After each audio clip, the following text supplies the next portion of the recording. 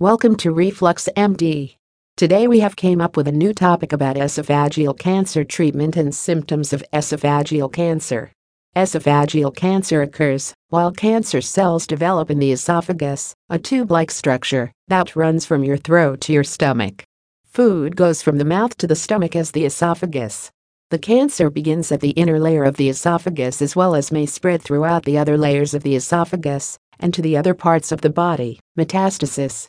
There are two common types of esophageal cancer. Squamous cell carcinoma arises while cancer starts in the flat, thin cells that make up the lining of the esophagus. This form most often shows in the top or middle of the esophagus, however it may appear anywhere. Adenocarcinoma occurs while cancer begins in the glandular cells of the esophagus that are responsible for the production of fluids such as mucus. Adenocarcinomas are most ordinary in the lower portion of the esophagus.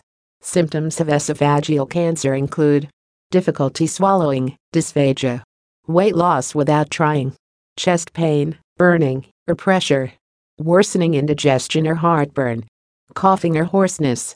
Although these symptoms may specify esophageal cancer, they also can be caused by other, less serious health problems. Some esophageal cancer patients experience none of these signs as well as others experience diverse symptoms entirely. Typically, the first symptom of esophageal cancer is difficulty swallowing, which might feel as if food is stuck in the throat as well as may lead to choking. Although this symptom is frequently mild to start, as cancer grows, it worsens as well as may eventually lead to an inability to swallow liquid. Complications.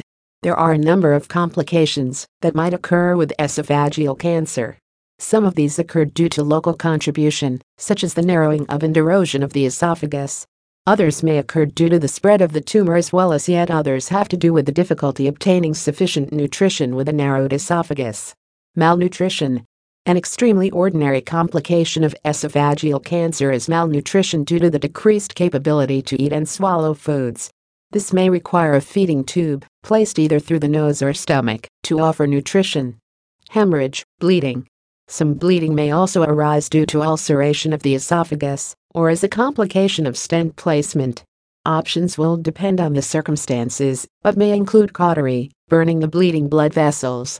Back pain. Back pain is fairly ordinary in advanced esophageal cancer due to the invasion of the tumor into the area between the lungs, the mediastinum, or between the membranes that line the heart, the pericardium. Treating esophageal cancer. Make an appointment with your doctor if you have any persistent signs as well as esophageal cancer symptoms that worry you. Your doctor might recommend surgery if the cancer hasn't spread to other parts of your body.